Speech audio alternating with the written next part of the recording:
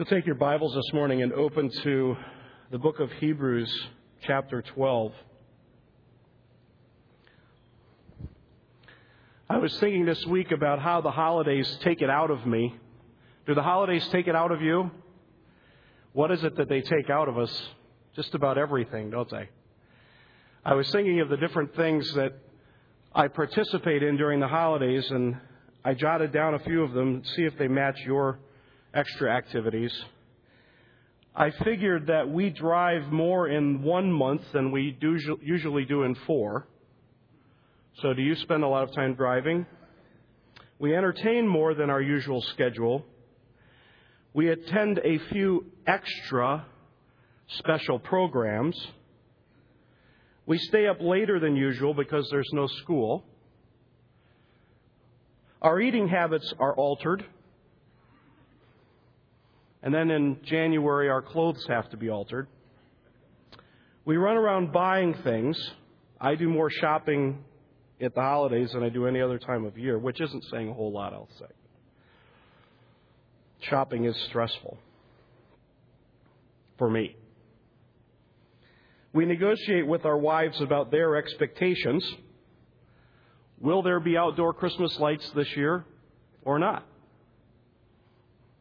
Any men negotiate with their wife about outdoor Christmas lights besides me? Am I the only one? Okay. 5 of us. We spend just enough time with extended family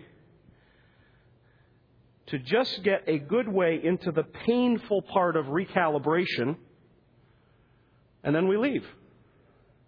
That's about what happens, isn't it? Just enough time for it to be painful, or really painful, and then we go. So we never quite get to the other side, which is where all the fun is.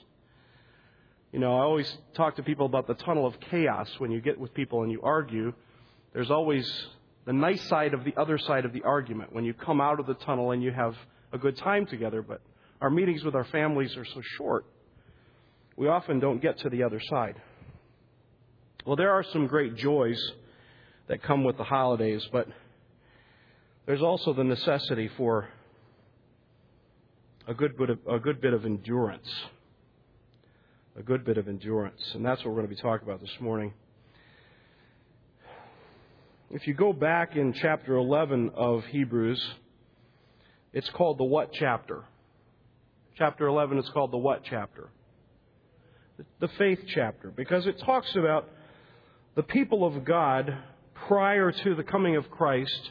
It talks about how they acted on their faith and how they lived in obedience to God, carrying out His commands in the face of adversity, in the face of difficulty, sometimes in the face of their own death, in the face of death of their loved ones. And so this chapter 11, is a setup for the main theme of chapter 12. We go through chapter 11 and we read about all these people: Abraham, Moses, Isaac, Rahab, all these people who exercised faith.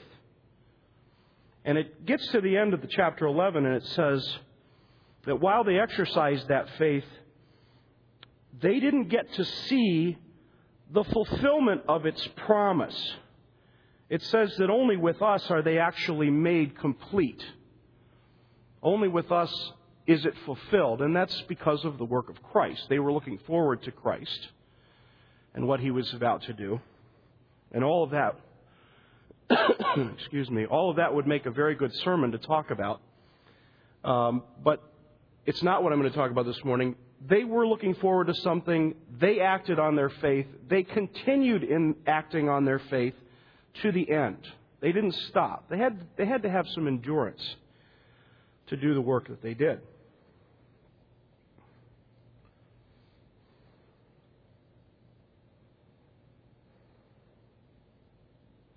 This is what we must do as well. We have to have endurance. We have to have endurance to get through what we are called to do by God. But we're tired. We're tired. Something has taken the strength out of us. something has taken the wind out of our sails. Why is that? Why is it that we're tired? What is it that we don't understand about the activity that we're involved in? What is it that we don't understand about the nature of the work that we're involved in? Well, there are a lot of things that Christians today don't understand, or many of us don't understand, that we're involved in. We're participating in things we don't even realize we're participating in. How many of you know that as a Christian you're at war? Right? You're at war. How often are you at war? Occasionally? Quite often? Constantly.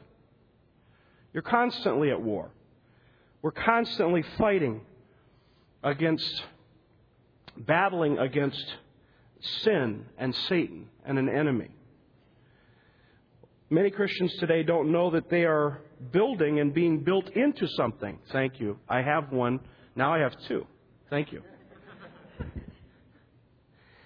I have had a cough for 6 weeks, and if I launch into a fit, I will take this off and work with that so that I can pull it away. Okay? But so far, God is good. So many Christians don't know that they are building and being built into something. The Scripture said we are being constructed into a house, a building, a holy sanctuary in which God will dwell by His Spirit. And that there are gifts given to us and gifts given to the church to accomplish that work. Many Christians don't know that they're part of an interdependent body, that they are a hand, an arm, a leg, an ear, that they are part of a body, that we are together a part of the body of Christ. And so we have these kind of occasional unconscious awarenesses. Oh, that's weird. I have a relationship with Rachel Pearson. She said something to me and it's affecting me spiritually. And so what is that all about? Rachel is an influence on my life. And so they don't realize consciously that they're part of a body. What I want to talk about this morning is that many of us don't realize that we're part of a race of endurance, a running race, a race of endurance. And therefore we occasionally feel fatigue. And then we wonder, why am I tired? Why am I tired? And it's because we're not conscious of it. We're not training ourselves to be aware of what's happening in our lives spiritually. And so let's read this morning Hebrews 12, 1 to 17. Therefore, since we have so great a cloud of witnesses surrounding us, let us also lay aside every encumbrance and the sin that so easily entangles us.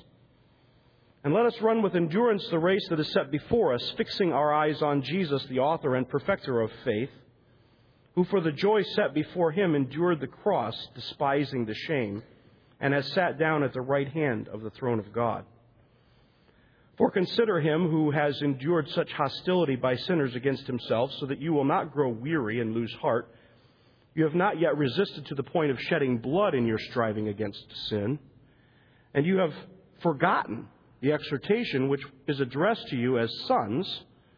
My son, do not regard lightly the discipline of the Lord, nor faint when you are reproved by Him. For those whom the Lord loves, He disciplines, and He scourges every son whom He receives. It is for discipline that you endure. God deals with you as with sons. For what son is there whom his father does not discipline? But if you are without discipline, of which all have become partakers, then you are illegitimate children and not sons. Furthermore, we had earthly fathers to discipline us, and we respected them. Shall we not much more rather be subject to the Father of spirits and live? For they disciplined us for a short time, as seemed best to them, but He disciplines us for our good, so that we may share His holiness. All discipline for the moment seems not to be joyful, but sorrowful. Yet to those who have been trained by it, afterwards it yields the peaceful fruit of righteousness. Therefore strengthen the hands that are weak and the knees that are feeble, and make straight paths for your feet, so that the limb which is lame may not be put out of joint, but rather be healed. Pursue peace with all men, and the sanctification without which no one will see the Lord. See to it that no one comes short of the grace of God, that no root of bitterness springing up causes trouble, and by it many be defiled. That there be no immoral or godless person like Esau, who sold his own birthright for a single meal. For you know that even afterwards, when he desired to inherit the blessing, he was rejected. For he found no place for repentance, though he sought it with tears.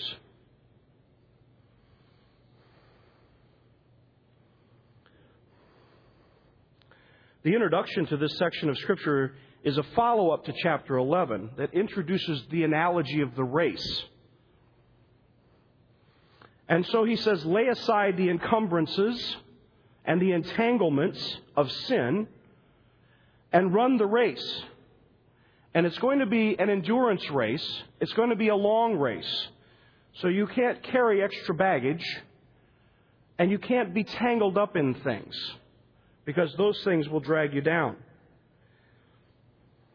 The analogy follows all the way through this first part of the chapter, through verse 17 that I read. And what follows this beginning section, this introductory verse, is the process of laying aside our sin. The process of laying aside our sin.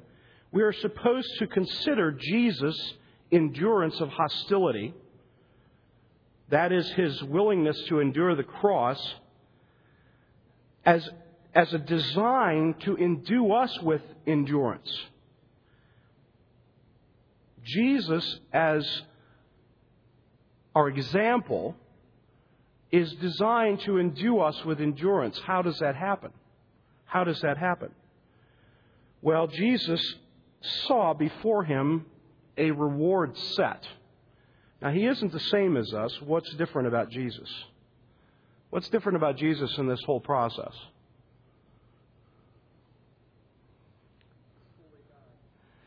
He's fully God and fully man, but what's different about him in relation to us aside from that? Huh? He's sinless. He's perfect. That's exactly right. And so Jesus, as he's struggling against sin, he's not struggling to eradicate his own, but he's struggling against outward sin, the opposition outside. And it isn't to say he was not tempted. He was tempted in every way, just as we are, yet without sin. Right? But Jesus chose to obey his Father and to endure the cross because there was set in front of him, the Bible says, a joy,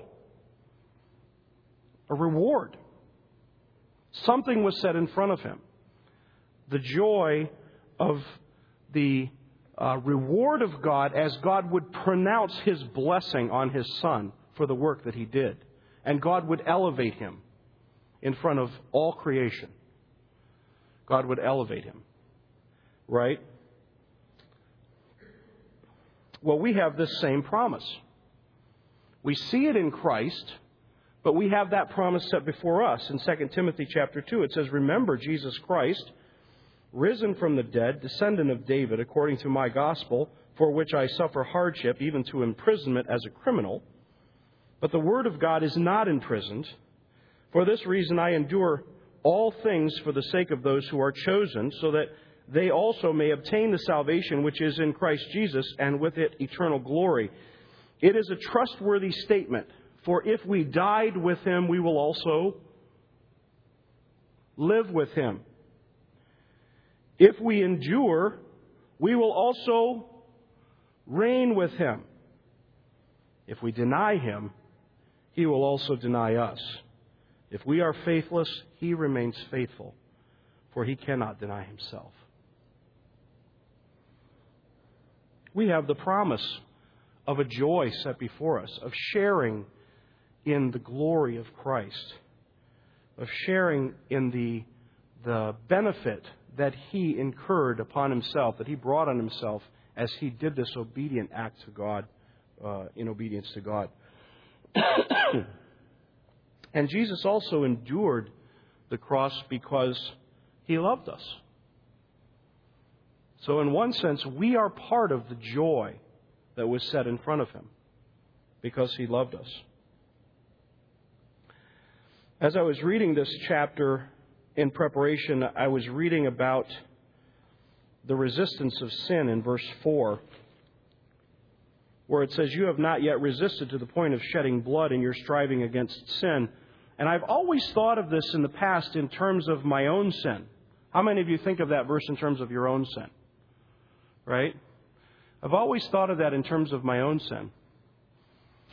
And as I read it, I thought, well, Christ wasn't striving against His own sin. So there is an understanding in the comparison that there is sin that's outside as well. And it is talking about our own sin as well. But it's also talking about the sin that's outside of us. We have not resisted to the point of shedding blood in our striving against sin. Well, as you're trying to stop yourself from sinning, is it likely that somebody's going to kill you? It's not, is it? So it's obvious that this verse is talking primarily about our struggle against sins that are outside of us, or the sins that we perhaps share with those around us when we struggle against them. This more clearly defines what is meant by running the race. It is our struggle against sin. We make an enemy of sin. The Greek word here is the same word that we use to form our word to be antagonistic. To be antagonistic. Our struggle against sin is antagonism against sin. We are the enemy of sin. We are in opposition to sin. It means that we take a red-hot poker and we poke it in the eye of sin. Right? Antagonize. You're the enemy. You're the enemy. Sin is our enemy. We don't mollycoddle our enemies.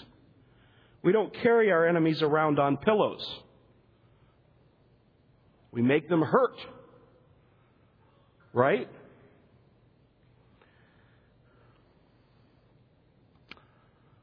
Right? Anybody maybe carry around your sin on a pillow? I know I have. And I know you have. We stick the red-hot poker in the eye of our sin. But it's not just our sin. We stick the red-hot poker in the eye of the sin that everybody else is carrying around on their pillow. Don't we? We're antagonistic against it. It's our enemy. And what happens when we stick the red-hot poker in the eye of the sin that somebody else is carrying around on their pillow? They say, "Thank you. Thank you so much." Don't they?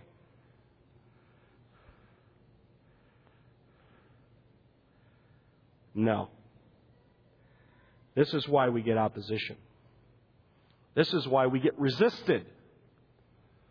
But we have not yet resisted to the point of shedding blood. This is why John the Baptist, when he pointed out Herod's sin and he took out the red-hot poker and he said, "You have your brother's wife." Ugh! What did Herod do? Thank you. Thank you, John. Thank you for pointing that out to me. It's so nice. I was talking with someone recently about the wickedness of evangelical feminism. And the elicited response was laughter. Laughter at me. I was the subject of ridicule. Why? I'd poked my stick in the eye of the sin. It's my enemy. It's my enemy. The discipline of God is given to us to encourage us and to add endurance to our lives. How did the recipients of the book of Hebrews forget the admonition about being treated as sons? He says to them, "You forgot. You've forgotten the exhortation which is addressed to you as sons. How did they forget? Did you know these people in 2 chapters ahead, chapter 10, these were the same people who had shown sympathy to prisoners and had joyfully accepted the seizure of their property, knowing that they had a better possession? How could they have possibly forgotten?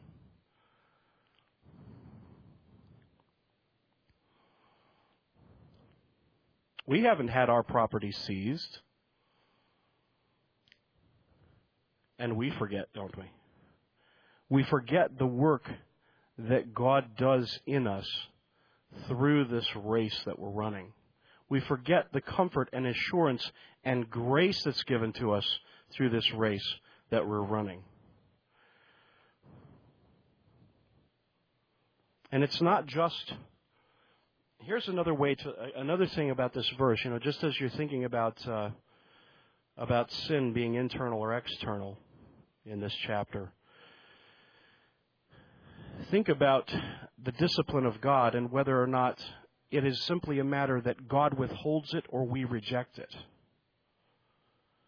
Is it a matter of God withholding it or us rejecting it? Because the turn of the chapter now comes to the point of what happens when we reject His discipline. So is it God withholding His discipline from us, or is it us rejecting His discipline? How do we reject discipline? How is it that we could reject discipline? Well, we reject discipline by rejecting obedience, by rejecting the cross that we are supposed to take up daily as we follow Jesus Christ. That's how we reject discipline. But God has designed discipline, particularly the discipline involved in this race of being in opposition to sin in our lives, as a way to pour out His grace on us.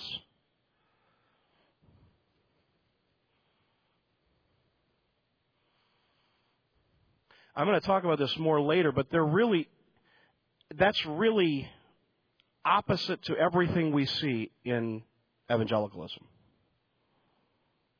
The idea that a primary means of grace is our work of poking the stick in the eye of sin is completely opposite to what evangelicals believe, and certainly to what they would practice. So the discipline of God is given to us to encourage us and to add endurance. And sometimes then we get tired. And sometimes our joints start to wobble and start to get weak and fail. And so the Holy Spirit tells us what? Strengthen the hands that are weak and the knees that are feeble. Strengthen them. Make straight paths for your feet, so that the limb which is lame may not be put out of joint, but rather be healed.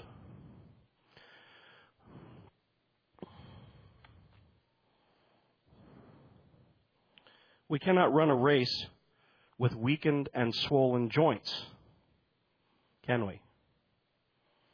Cannot run a race with weakened and swollen joints. So I want to read you what John Calvin writes about this. Nothing will more weaken us and more fully discourage us than through the influence of a false notion to have no taste for God's grace in adversities. This is what I was talking about with evangelicalism.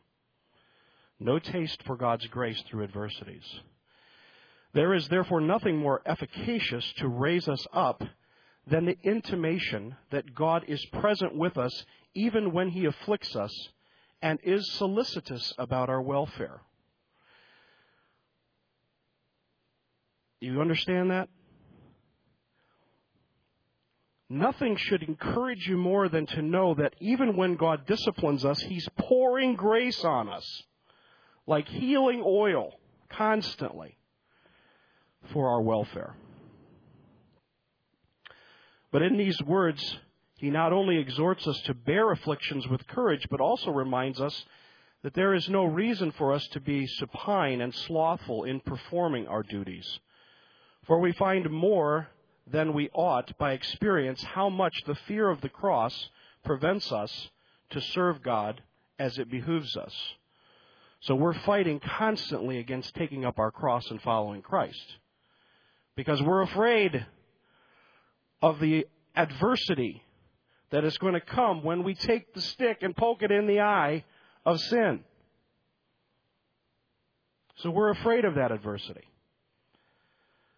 And what he's saying is, we should rather be glad for it, because in that adversity, God will pour His grace on us. He'll immerse us in His grace and His goodness. Many would be willing to profess their faith, but as they fear persecution, hands and feet are wanting to that pious feeling of the mind. Many would be ready to contend for God's glory, to defend what is good and just in private and in public, but to do their duties to God and their brethren, but as a danger and to do their duties to God and their brethren. But as danger arises from the hatred of the wicked, as they see that troubles and those many are prepared for them, they rest idly with their hands as it were folded. So we're afraid, because we see what's in front of us. Were this extreme fear of the cross removed, and were we prepared for endurance, there would be nothing in us not fitted and adapted for the work of doing God's will. And that is the work of faith in our lives. Believing that God will give grace as we obey Him. As it comes to the point of the later part of that verse where he talks about our joints are being put out of joint, our legs, Calvin says something very interesting. He says, lest that which is lame be turned out of the way, or Calvin says, lest halting should go astray, that is, lest by halting or by being weakened, ye should at length depart far from the way, or be put out of joint. He calls it halting when men's minds fluctuate and they devote not themselves sincerely to God. So spoke Elijah to the double-minded who blended their own superstitions with God's worship. Quote, how long halt ye between two opinions? When are you going to decide? And it is a befitting way of speaking, for it is a worse thing to go astray than to halt, or it's worse to have your joint go out of joint than just to be sore. Right? So there's a warning. Nor they who begin to halt do not immediately turn from the right way, but by degrees depart from it more and more, until having been led into a diverse path, till they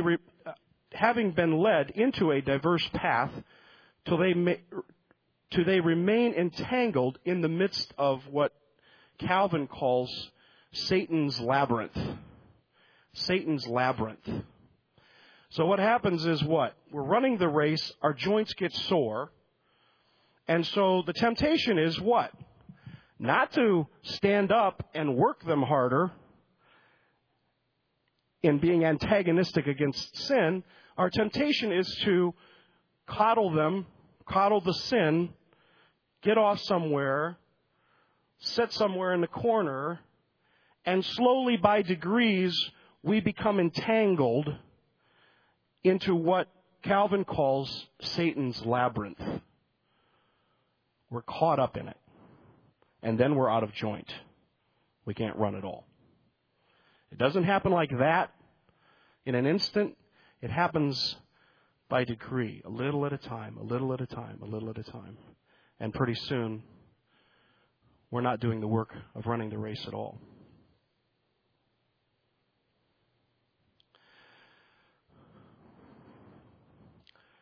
What does it mean to come short of the grace of God in verse 15?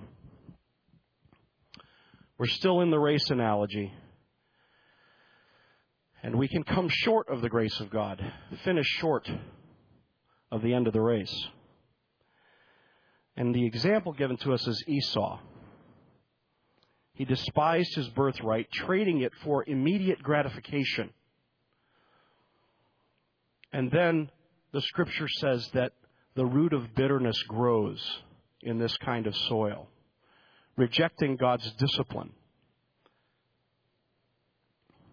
rejecting the opposition that we are to endure as we antagonize sin. The pastors and elders of this church have seen this happen in the lives of people. They have been completely entangled in Satan's labyrinth, and they have rejected the discipline and therefore the grace of God available in the work of opposing sin in their own lives and in the lives of those around them. And they become bitter. A root of bitterness grows in their hearts.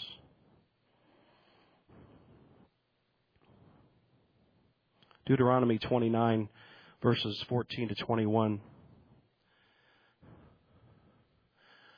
Now, not with you alone am I making this covenant and this oath, but both with those who stand here with us today in the presence of the Lord our God, and with those who are not with us here today. For you know how we lived in the land of Egypt, and how we came through the midst of the nations through which you passed. Moreover, you have seen their abominations and their idols of wood, stone, silver, and gold, which they had with them. So that there will not be among you a man or woman or family or tribe whose heart turns away today from the Lord our God to go and serve the gods of those nations, that there will not be among you a root bearing poisonous fruit and wormwood or bitter. Right? Following after sin. It shall be when he hears the words of this curse, that is the one who does this, that he will boast, saying, I have peace, though I walk in the stubbornness of my heart, in order to destroy the watered land with the dry. So the bitter one says, I have peace here. It's good. It's good here. It's good saying that everything's well when I'm in opposition to God's will. And he grows up bitter. And in verse 20 it says, the Lord shall never be willing to forgive him. The Lord shall never be willing to forgive him. It's a sober warning. What does the man say here in Deuteronomy? He says, I have no opposition, because I don't poke anybody's coddled sin in the eye, so I have no opposition. Grace is easy. It just means do what the world does.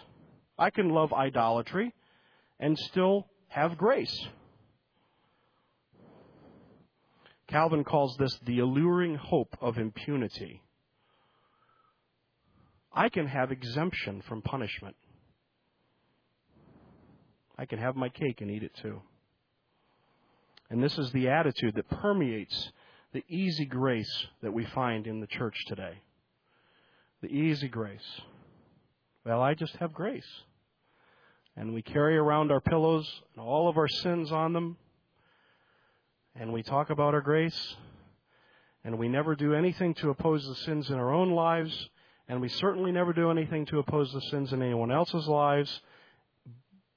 We've got it easy. We've got it easy. I have peace, though I walk in the stubbornness of my heart.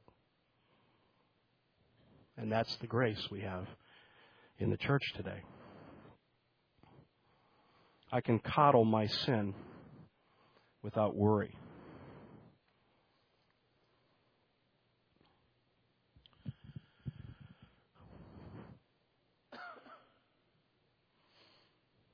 Let's talk about some application. We have to understand the nature of what we're involved in. We have to understand the nature of the race that we're involved in. It is an endurance race. It will not end until we die. It is the race of faith, and therefore it is the global or primary means of grace in our lives. There is an enemy that seeks to destroy us as we run this race. and the discipline of God is administered through the opposition that we endure in it, this is a witness of His grace to us. We get encouragement in this grace, or in this race, from Jesus Christ, who ran this race and endured even as He was paying for our sin. And we also get encouragement from those who ran the race before us and those who run the race around us. And so Hebrews 11 is kind of the real precious Bible promise book, right? They believed even though their families were sawn in half. That's really the precious Bible promise book.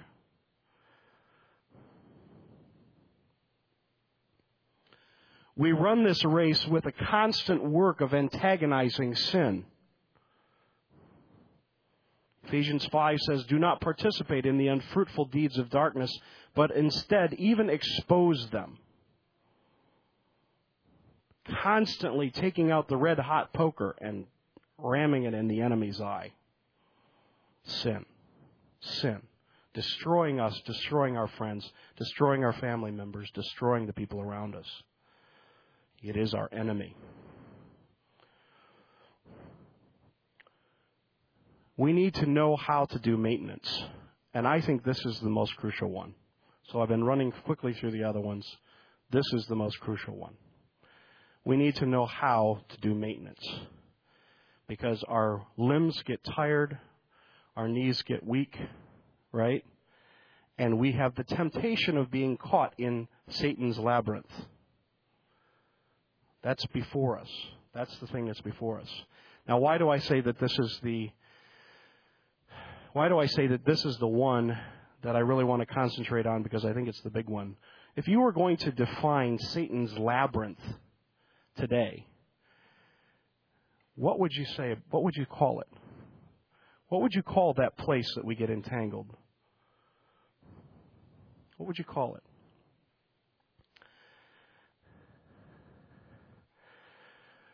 I call it positive alternative land.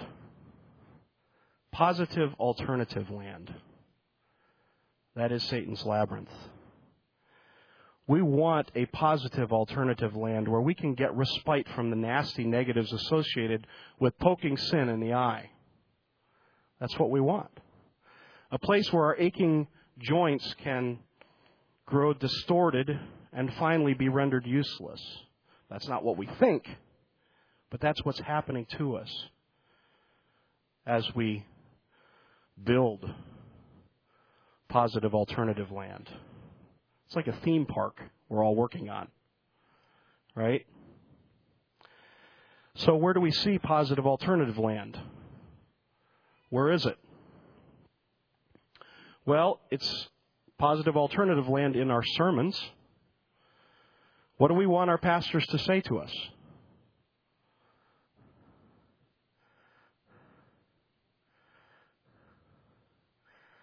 Where is the grace? Where is the grace? I just told you where the grace was. The grace is poured out by God when we poke sin in the eye. The grace gets poured out by God in the adversity that we experience as we oppose our enemy. That's where the grace is. So what do we say when we ask the pastor, where's the positive thing? Where's the nice thing? What are we asking for? What we're asking him to do is remove the negative things. Let's not talk about sin. Let's not talk about the red-hot poker. Let's not talk about those things. Let's just talk about the positive things. In our entertainment, we want a positive alternative, don't we? Right? Don't we want our movies?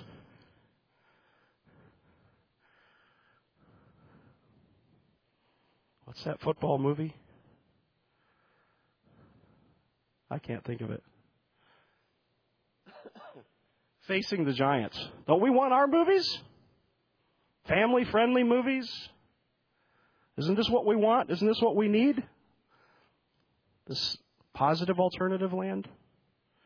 But our radio stations. How many of you know that there's a radio station whose motto is the positive alternative? Right? I see you laughing or scowling. Have you listened to it? Have you listened to the songs? Have you listened to contemporary Christian music? It's positive. It is. Mind-numbingly. I mean,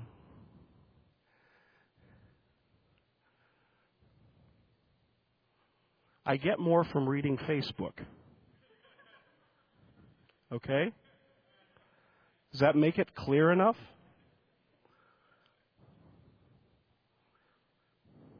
It's wicked, wicked, wicked.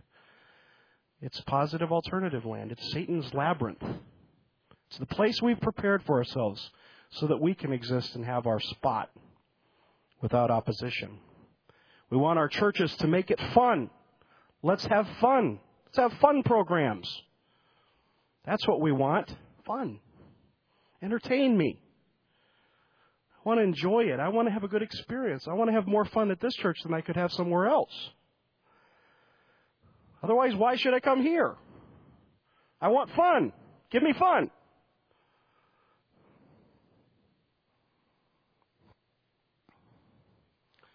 We want it in the education for our children. We want it in evangelism. This is the one that always just like trips me out, evangelism. Think about this. First, let's show them that we love them by not poking a stick in the eye of any of their favorite sins. Later, we'll tell them the gospel, whatever that is, and they'll become Christians because we have loved them. Come on. Come on. What is the gospel we're going to tell them? What are we going to tell them later? First, we'll love them. We won't tell them about sin. We'll just love them.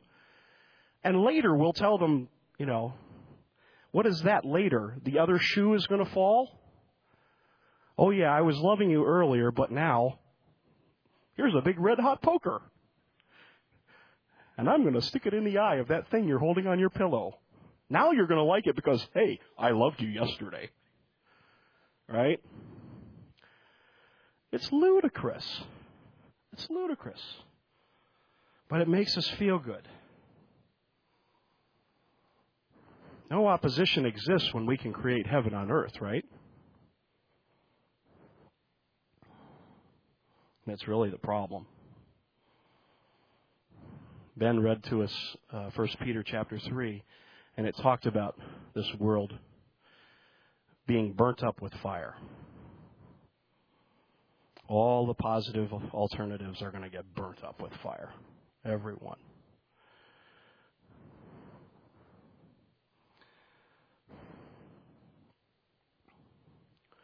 We are strangers, aliens, sojourners here, until which time we can get a full network of positive alternatives put in place. And then we're at home here?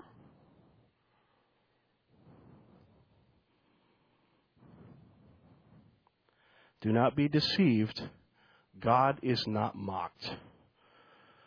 For whatever a man sows, this will he also reap.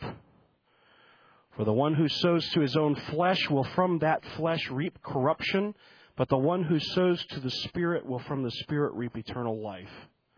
Let us not lose heart in doing good, for in due time we will reap if we do not grow weary. Endurance. Endurance. Endurance. Take an inventory this morning of yourself. I do this. Sometimes I'll be listening to the positive alternative on the radio, and then I'll just say, I just can't listen to that anymore. Take an inventory of your positive alternative influences And then by faith, strengthen your weakened joints and scrape these barnacles off of yourself. Jettison them. They are the encumbrances of our lives. They are.